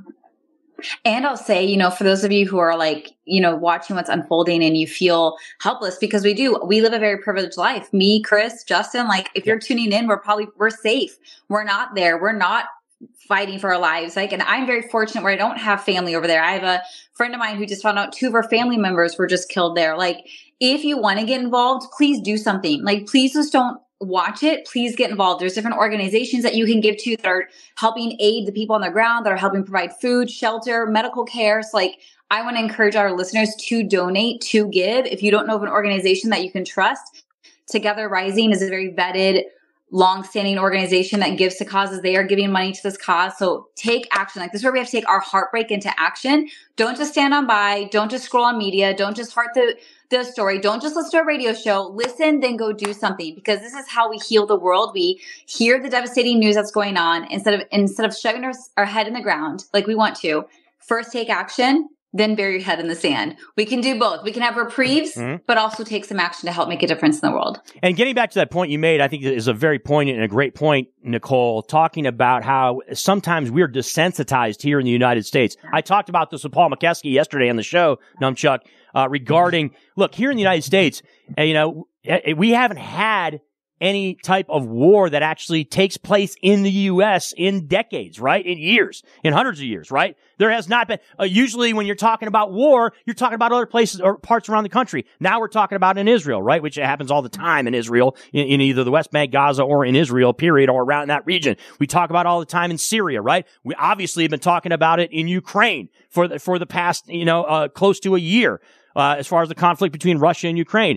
The world wars really were not fought here in the United States. They were fought over in France and in Germany and other parts of Europe and around the world, Japan and etc. The point being is that we kind of sit here, cloaked off from all that, right? We have the ability, as Nicole pointed out. I'm here in Las Vegas. You're in Southern California, right? We're places where it's not necessarily right in our face, right? Where you don't have it. Now, I will say this. There are, spots, the Route 91 shooting here in Las Vegas, in Orlando, Florida. Friends of mine, when I lived down there, of course, the Pulse shooting at the nightclub, you're going to have tragic events as far as attacks and things that are just flat out awful that take place. But as far as a war zone, that's just not a thing here in America. So that is a challenge for us, right? To kind of have an appreciation is not the right word to use now, but just an acknowledgement of that we don't have that here in America.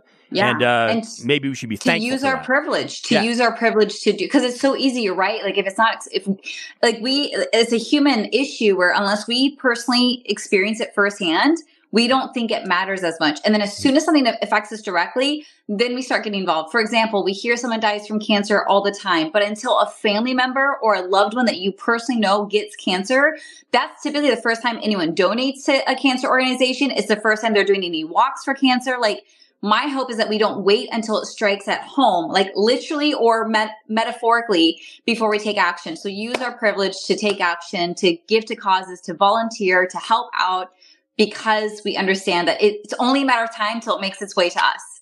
It all goes around. So while we're in this very privileged position, do whatever you can to help other people out who aren't in as of a privileged position. We brought up the topic of mental health a little bit in the context of this discussion, Nicole.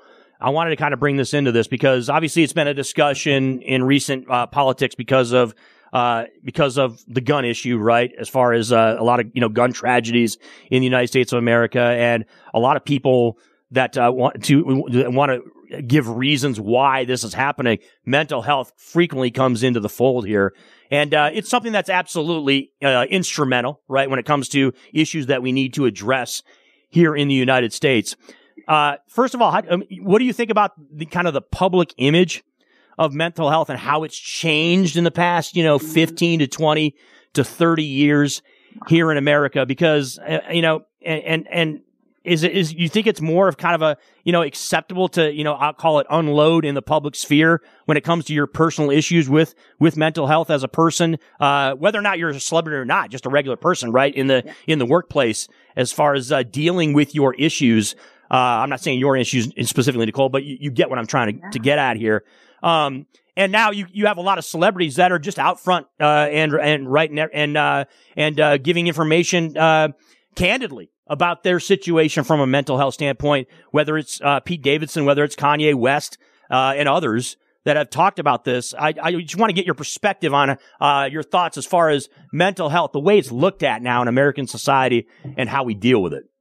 I think there's been a great shift, and this is one of the perks of social media, where we're now able to have access to other people's stories and truths, and more people are seeing that mental health is quite common. We all have mental health issues at different times. Some are more serious, some require medication, some don't. And because that, people find the courage to come out with their truth about their mental health, and they realize they're not alone, they're not crazy. There is hope, there are solutions. So I am so grateful it is hitting mainstream, both on social media and in media. And I'm really glad that for people in positions of influence and fame, like celebrities, where there's a lot of pressure to appear perfect, that they also are finding it safe for them to come out in truth about their stress and their pressure and their mental health, because it's only going to make it easier for them to get what they need without having to hide it and pretend like they're okay when they're not. And it normalizes for other people to get the help that they need and deserve.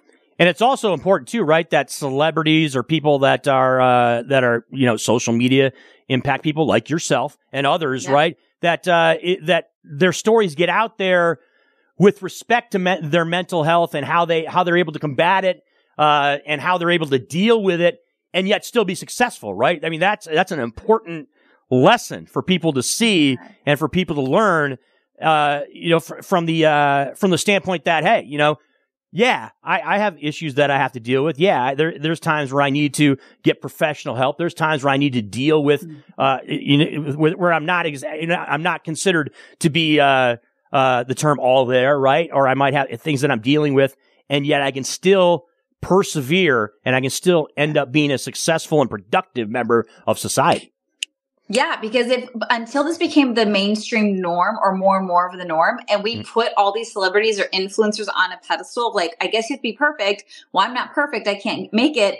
That's no one's perfect, right? Everyone has issues. Good and catch. I think the more we can be honest and open about it, the better off everyone is. And it's going to normalize that you can have as much success as you want. You can be as famous as you desire, even while you're still figuring your stuff out. Nicole Mitchell, Chris Wynn here on Pushing the Limits. The phone number is 702-221-7283. Let's jump out to the phone lines. Fernando joins us here on Pushing the Limits. Fernando, we appreciate your phone call. How are you?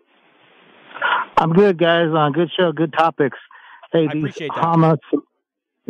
Hamas leaders and militants and their followers must be dealt with and either arrested or killed. Either way, it's a terrible thing. But I wanted to ask you guys, Bernie Sanders said that Israel is violating international law by cutting off electricity and food and other things. Is that true or not? Yeah, I haven't looked into the details as far as what exactly the state of Israel is doing on the ground with respect to those logistics there in Gaza or the West Bank, right? I believe it's in Gaza City, right, where they're taking steps. Look, here's the deal, right, Fernando?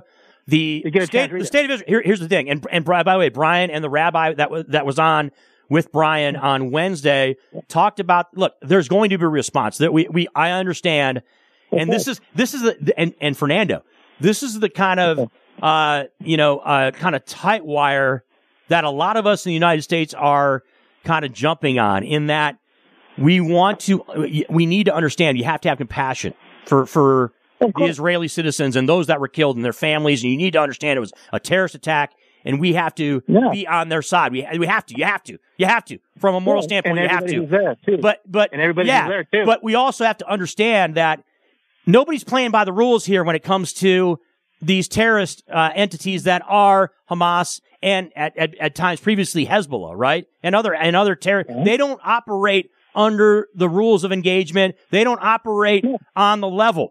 Okay, when it comes to wartime, there are rules, right? There's a reason why there are tribunals and there are war crimes being committed by people, and that they're brought up on those war crimes and they're convicted and sometimes executed for. It's because people commit war crimes, right? And so, unfortunately, this situation is going to lead to that in the West Bank and in Gaza City, because there are terrorist members that need to be brought to justice and killed that are infiltrating themselves in with the innocent Palestinians, right? They're going in their houses. They're using them as human shields. So that is a dilemma that we face.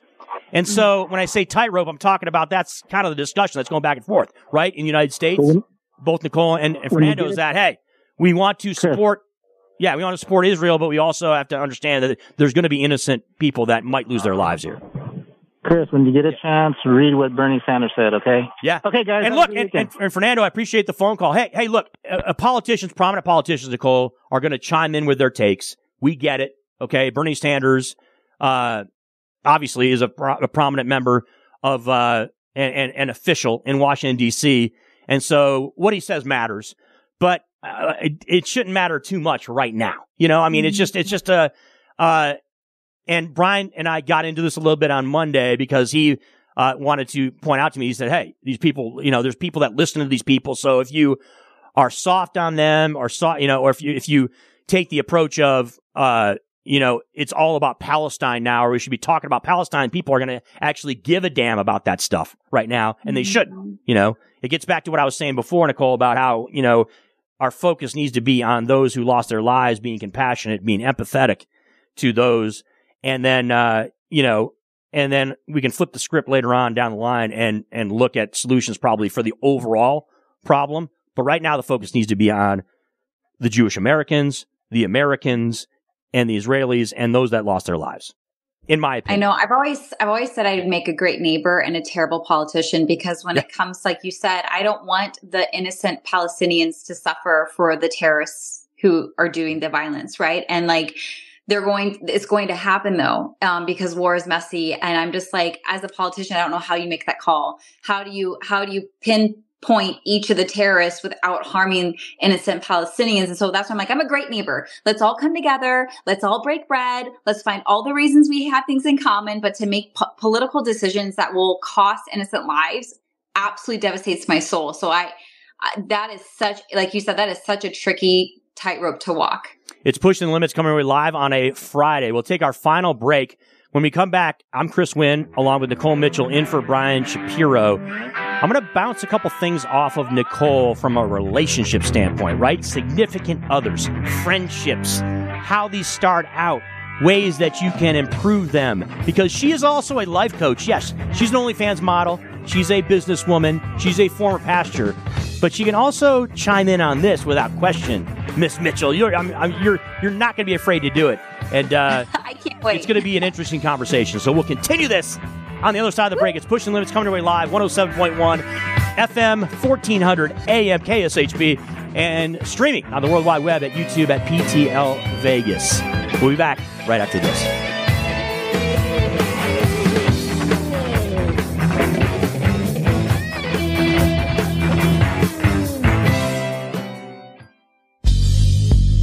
Hey everybody, are you struggling to find a pizza place that reminds you of Brooklyn? That true blue New York style pie? Well, worry no more. Stallone's Italian Eatery Pizza is a knockout. We're located at 467 East Silverado Ranch Boulevard, just off of Premium Road, half a mile east of South Point Casino, just minutes from the Las Vegas Strip. Come by and grab a slice of pie. Plus, check out our Brooklyn-inspired Italian cuisine. Our sandwiches are super hero, that is, because why be a sub when you can be a hero? Stallone's Italian Eatery is here to serve you phenomenal food, Vegas. Forget about it.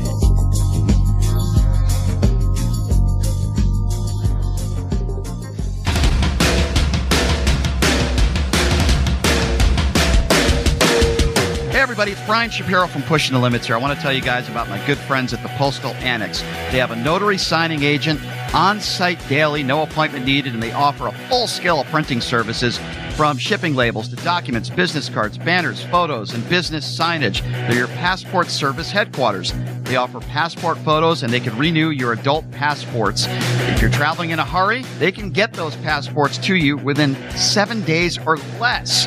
Mailbox rentals with a physical street address, and they also receive your packages from Amazon, UPS, FedEx, USPS, and more. Here's the best part. If you're a Pushing the Limits listener, they have an introductory rate of only $39 for a 3-month service. You can't beat it. Give them a call. 702-873-8005. Check them out at 6130 West Flamingo Road. It's the Postal Annex. And tell them I sent you. Buying or selling a home is a huge life event that requires guidance from an expert in the industry and community. My name is Blake Wynn. You may recognize my name as my grandfather was the best governor the state of Nevada has ever had. Growing up in Las Vegas, I've come to know this community intricately. Now, I am raising a family here as well, so I understand all the issues impacting our home and quality of life. As the top realtor for the #1 real estate team at Keller Williams, you can have confidence in my experience, knowledge, and track record.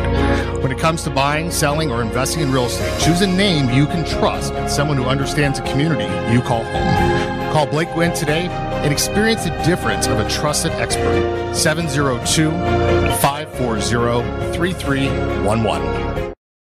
Steiner's, the Nevada style pub, invites you to play the best tavern, keno, and video poker in Vegas. Promos are how we roll to make the most of your gaming dollars here with us. Come play our proud partner gaming promotion, Fly Aviators Fly, and receive daily free play, bonuses, and more. With a chance to win awesome brand of prizes and big money for all the jackpots each week. It's not only great gaming that Steiner's Pub has, it's the 24 awesome rotating draft beers and Vegas' best appetizers to match. So join us in supporting your Las Vegas Aviators, Golden Knights, Lights, Aces, and the Raiders as we make history in Vegas. Steiner's, the Nevada style pub at 8410 West Cheyenne, 1750 North Buffalo, and Las Vegas Boulevard at Windmill. Steiner's, I love this place. Located only 4 miles from downtown Colorado Springs, at just 10 miles from Pikes Peak, Hyatt Place Colorado Springs Garden of the Gods offers spacious rooms featuring contemporary decor with stylish furnishings, including divided living and sleeping areas, the Hyatt Grand Bed, state-of-the-art media and work center, a 42-inch flat-panel high-definition television that easily integrates with laptops and other devices, and complimentary breakfast is included in your stay. Hyatt Place Colorado Springs Garden of the Gods at 503 West Garden of the Gods Road. Visit HyattPlace.com. At the Bagel Cafe, the recipe is simple, good food, and generous portions. Family owned and operated since 1996, the Bagel Cafe is a unique restaurant where you can get anything your appetite desires. From a bagel and a schmear to piled high corned beef on homemade rye, fresh fruit platters and salads, or creamy New York cheesecake. Check them out at thebagelcafeLV.com. The Bagel Cafe, where there's something delicious for everyone.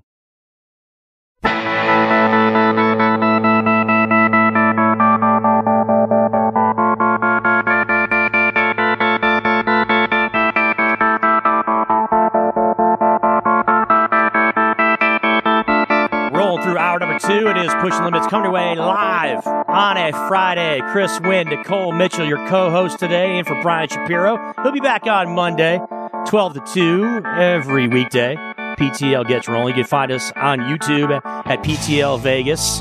And I do monitor the chat lines as we get some very interesting comments, Nicole, on social media throughout the show, as we should. The phone line is 702-221-7283. Let me tell you about one of my favorite spots in Vegas to hit. That's Jackson's Bar and Grill over on the corner of Jones and Flamingo, the premier gaming bar in all of Las Vegas. Now that we're smack dab in the middle of the VGK season, you've got the Aces wrapping up the WNBA Finals. You've got the Raiders going full steam ahead. It is a tremendous spot to watch all kinds of sporting events at Jackson's Bar and Grill, Numchuck. And do they all know your name? They all know my name. Do they all know your drink? They do know my drink. Most of the bartenders on the times that I do go in there. You want to talk about game promotions, Nicole? When you come here to Vegas, we'll drag you into Jackson's Bar and Grill. You'll get a chance to see the infamous Brian Shapiro in his video poker lore there at Jackson's Bar and Grill. They have tremendous promotions across the board from all of the games that they have there. I'm a big-time Caveman Keno player there, as well as regular Keno.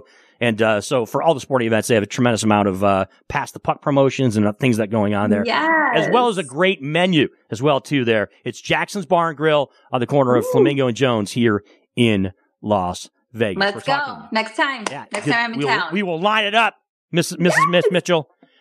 Nicole Mitchell, Chris Wynn, and for Brian Shapiro. As I mentioned, we've been discussing a plethora of topics here on your Friday. We're discussing mental health. It's October, Nicole, so what does that mean? It means that we're rolling into the fall, but it also means that the decorations are coming out, Nicole, all over the place. It doesn't matter where you're at. I've got Halloween decorations everywhere. You got the theme type of events going on. Halloween Horror Nights at Universal Studios in Los Angeles, as well as in Orlando. Here in Vegas, it's a big time event for Halloween. What's your deal, Nicole Mitchell? Are you what's your holiday game like? Are you a Halloween person? Because you grew up kind of, in a religious background where it was Christmas really like the thing in your house, and that was kind of like the end all be all, or was it Easter? Or maybe was it some other maybe other holiday like 4th of July or something? What's the story, Nicole Mitchell, when it comes to holidays for you? I love this. Okay, so I'm a sucker for all holidays where, in a sense, I love decorations. Mm-hmm. I love going to restaurants and hotels and they're decked out. I typically don't put up any. I'm so bad at decorating my own place. And I always, when I walk into homes that are so beautifully decorated, I'm like, I want this, but I do not have that skill.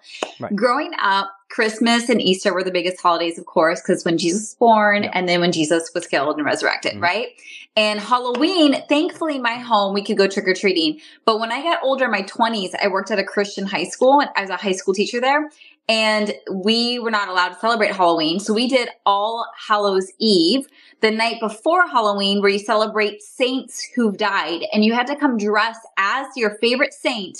And then we'd read stories about the saints. It was the most boring experience I think I've ever had, when I just wanted to be dressed up, go get candy, hang out with friends, have a good time. Yeah. But that was not allowed where I was living at that time. Yeah, so when I was growing up, as I pointed out, I did come from a strict family, but we weren't really necessarily super religious, right? I mean, I grew up basically, I'm a lot like Donald Trump when it comes to the whole religious thing, Numchuck and Nicole. I grew up Presbyterian, right? And a lot of time, we Presbyterians get some flack because a lot of people who are either Catholic, right, or some other religion talk about us like, oh, you're not really a real religion. You're not really like hardcore.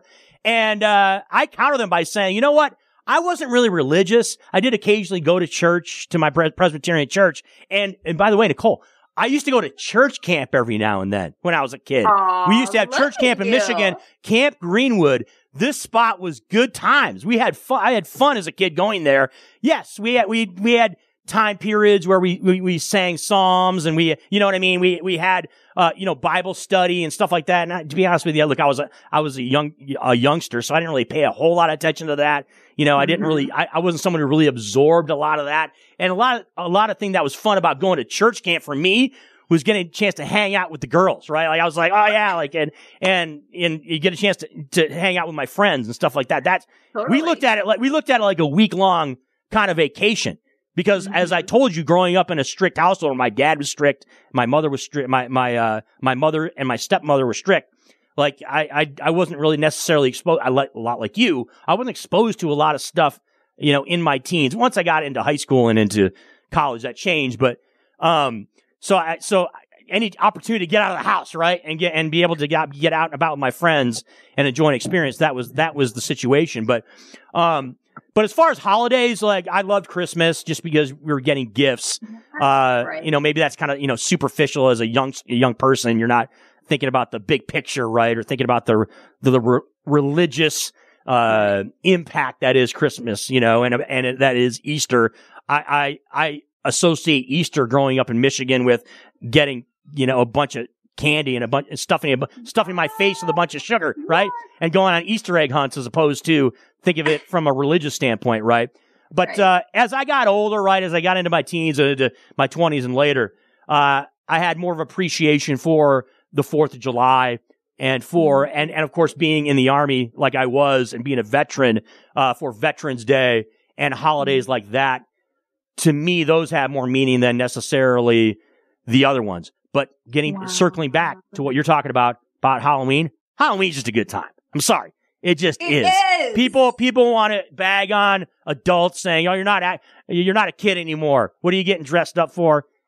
Stop being a party pooper. Stop being Ebenezer Scrooge. Okay, lighten up a little bit. It's frickin' one day a year. Numchuck, you're probably out there sporting your Justin Bieber costume, right? It's free freaking candy. Exactly. Yes. And when you're an adult, Nicole and Numchuck, right? It's free others. It's not free other stuff, but it's, get a chance to go out and have a good time and, maybe have a couple cocktails and enjoy the atmosphere, right?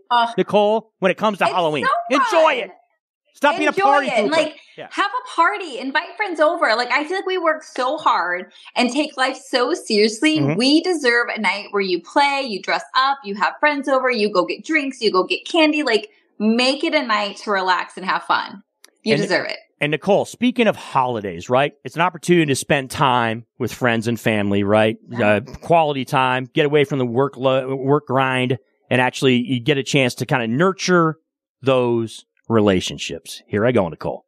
Another transition. It's beautiful. I love it. Let's do it. I was kind of reflecting on this yesterday, talking about, and look, you're someone who is a life coach, someone who has, and like myself, both of us have been involved in relationships in one extent or another. You have been married and divorced, right? I almost got married twice, didn't do it for a couple of reasons.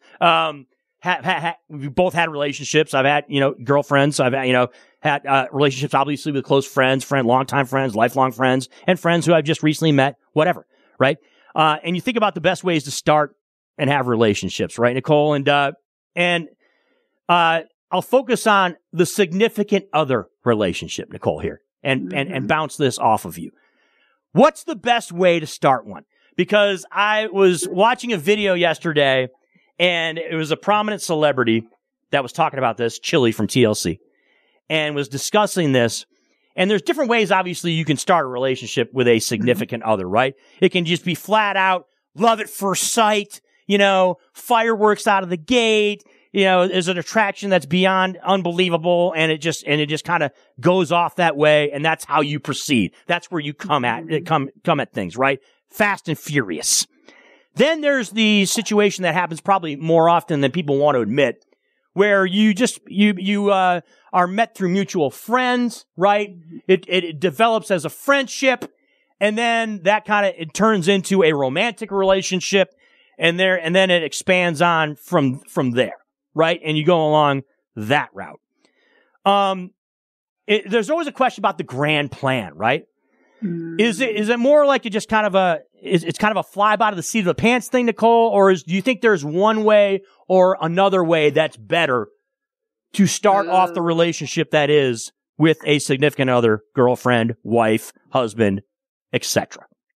I love this question, and I'm like, I have an annoying answer because I wish I had a staunch opinion. Yeah. But my belief is it's a spectrum, and there's people on the spectrum who move really fast, and there's people on the spectrum who take things really slow, and we're all somewhere on there. I tend to be in the category of I move really freaking fast. As in, we will sleep together probably on the first date. That is really important to me, that connection. And I'm very wired that way. For someone else, that could absolutely be horrific for them. Right. And the reason I would say why I think this is a great way, if you're someone who moves fast, is it's a great way to find out if you are sexually compatible with someone. Yeah.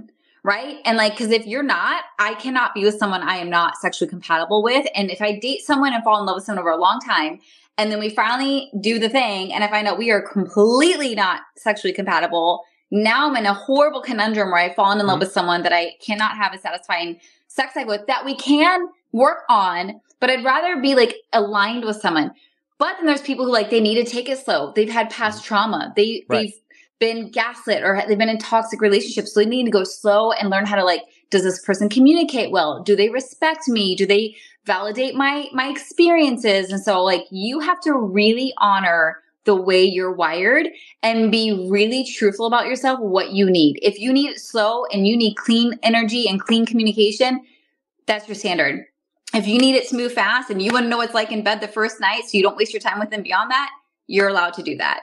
And I'm totally picking up what you're putting down too here, because Nicole, there's people, if they take that approach in which they're going to be slow and steady, right? Or be gradual as far as, let's be friends first and then kind of, A, B, and C their relationship like that.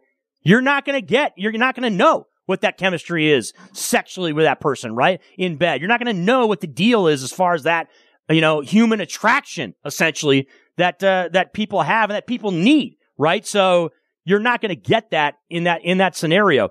I want to get your take on this concept too, because I saw, Sylvester Stallone, obviously longtime actor, big time celebrity. He has a show now with, he and his wife and his two daughters, that essentially focuses, and look, we get fascinated with celebrities and their relationships. I get it. And that's the kind of situation I'm in when I look at, Sly Stallone and his family here, because it's pretty touching to see his, relationship with his daughters and with his wife. And so he's having a discussion with his daughter, right? About her boyfriends or, potential boyfriends and, how they should approach it.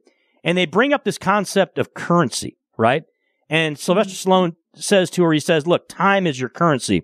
It's the most valuable bank account you'll ever have. Give yourself the best chance to spend it with the right person or the right people.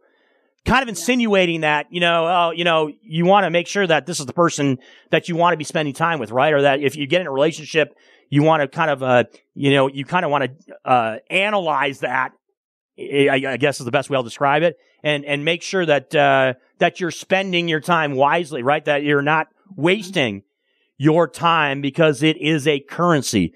So I guess I want to get your take on that idea, right? Yeah. That spending time with somebody, your significant other, or somebody you anticipate could be a significant other, as currency as a concept. I love that, because when it comes to the currency of money, you can always make more money. Right. When it comes to the currency of time, you can't make up for lost time. You can't make more time. We all have a finite amount of time. So choosing the right person so you can cherish as much time as you have with them is amazing. And the same thing is to be said, if you're in a wrong relationship with someone, get out, because you can't, this is the only time you have. And I think we convince ourselves eventually I'll break it off. And it's this is your moment. This is your one life. And every year that goes by, every decade goes by, is a year and a decade you can't go back. And you deserve a life where you're spending time with someone that you deeply love and that they deeply love you, and you feel safe and you feel cherished. When it comes to Sly, I have some mixed feelings about him, because everyone knows who he is. Yeah. And I watched some of his TV show. Surprisingly, it's always on my social media. And I'm also fascinated by celebrity lives. And he is so protective to I think an unhealthy degree of his daughter's love life, from the very man who paid so many women to sleep with him and got so many women apartments and cars and jobs in his movies. But he won't respect his daughter's autonomy and agency to pick who they want to date, when they want to date, how long they want to date. He still acts like he's their daddy, when it's not daughter daddy, it's woman to man. Exactly. They are women now. And so I wish, I think there's a double standard. He could screw anyone he wanted whenever he wanted, and he did. But with his daughters, he's like, absolutely not. Like, well, you know the deal, though, Nicole. That's a hypocrisy that's as old as time. Yes. I'll speak as a man, right, who's not been a father, but I can absolutely see where you're going here with respect to guys like Sylvester Stallone and others, where they feel like they can do whatever they feel like on a whim. But when it comes to your own daughters, there's that dynamic of father-daughter too that I think it might be something that gets ignored. That just happens. It's just there, Nicole, right? I suspect that your father might have had the same relationship with you. I don't know, specifically, but I'm saying, like, there is that dynamic. With my sister and my dad, I know that absolutely existed. And to the point you're making about Sly, right? There was a clip on the show that I was watching yesterday where both of the daughters were essentially chastising him, saying, hey, stop just being a guy, the quiet guy standing over in the corner of the kitchen when I bring over one of my boyfriends and not talking to him, being standoffish with him. They were like confronting him, saying, hey, be hospitable, Dad. Don't be a jerk. Don't try to alienate yourself from the situation. And, they're basically speaking to your point that they want their dad to be, more involved. Not involved in the decision making as to who they choose, but to be more receptive, right? To the significant others that come into his daughter's lives. Totally, to trust that they know what they're doing. I think a better dad-daughter relationship than the traditional one that we've been exposed to, raised by, and is passed on, which is like protect your daughters, it's empower your daughters. Mm-hmm. Empower them to make the right decisions for themselves, or to trust that they know what they're doing, and that if they make a bad mistake, they're going to learn from it, just like you've made bad mistakes and you've learned from it. And something that I do in my household with my daughters is I teach them their pleasure is their right. Mm-hmm. It's not negotiable. It's not optional. When you date someone, when you are falling in love with someone, your pleasure should be their top priority, because the script is so flipped in our society where in relationships, women are expected to give the pleasure and the man giving back to the woman is optional. And I'm trying to flip that in my house. Like, your pleasure is a priority. It should absolutely be treated that way. And of course your partner gets pleasure, but you don't go, no notches down on that totem pole. You go out there, know what you want, let yourself have it. If they're not giving you what you want, have a conversation. If it doesn't change, get out. That is so exciting for me as a parent to know that I'm sending them out the world with a level head, tools in their belt, communication skills, the ability to know what they want, let themselves have it, than needing me or their dad to protect them and vet all the guys or the people they're going to sleep with. It's you're an adult, you do you, and I'm here if you need anything. Tremendous points, Nicole. And look, and getting back to Sly Stallone and his relation, what fascinates me and what I just love about the show is the utter adoration that his daughters have for him. One of his daughters talked about how she really does appreciate his opinion and point of view, and just the sheer love that they show for him, I think is very touching. As someone who doesn't even I don't even have kids yet, and I can still kind of relate to that, and it's really cool to see. As I guess it's special to have that. Nicole, it's always too short, my friend. I mean, come on. There's never enough time for you and I to get into it. We're right here. We're on the back end of the show. Nicole Mitchell, always a joy to co-host the show with you here on Fridays. Tell us how we can find you on social media and all things Nicole Mitchell as we roll into the weekend. Thank you, Chris. It is so fun with you. I loved all the things we talk about, and I like talking about all the things. I like talking about deep, hard, heavy stuff and light, happier, more positive stuff. So thank you for covering that spectrum with me. Yeah. You guys can follow me on all the socials. Your best to go to my website, NicoleMitchell.com. Nicole is spelled with a K, Nikole. I'm the most active on Facebook and Instagram, but come say hi to me on any platform and I will say hi back. Nicole, have a great weekend. Be back in Vegas sooner than later, okay? So we can hang out. It was absolutely a joy to join you today. Have a great night, okay? Thank you, Chris. Yes, have a great weekend. There it is. Nicole Mitchell joining me, co-hosting here on a Friday. It has been Pushing the Limits.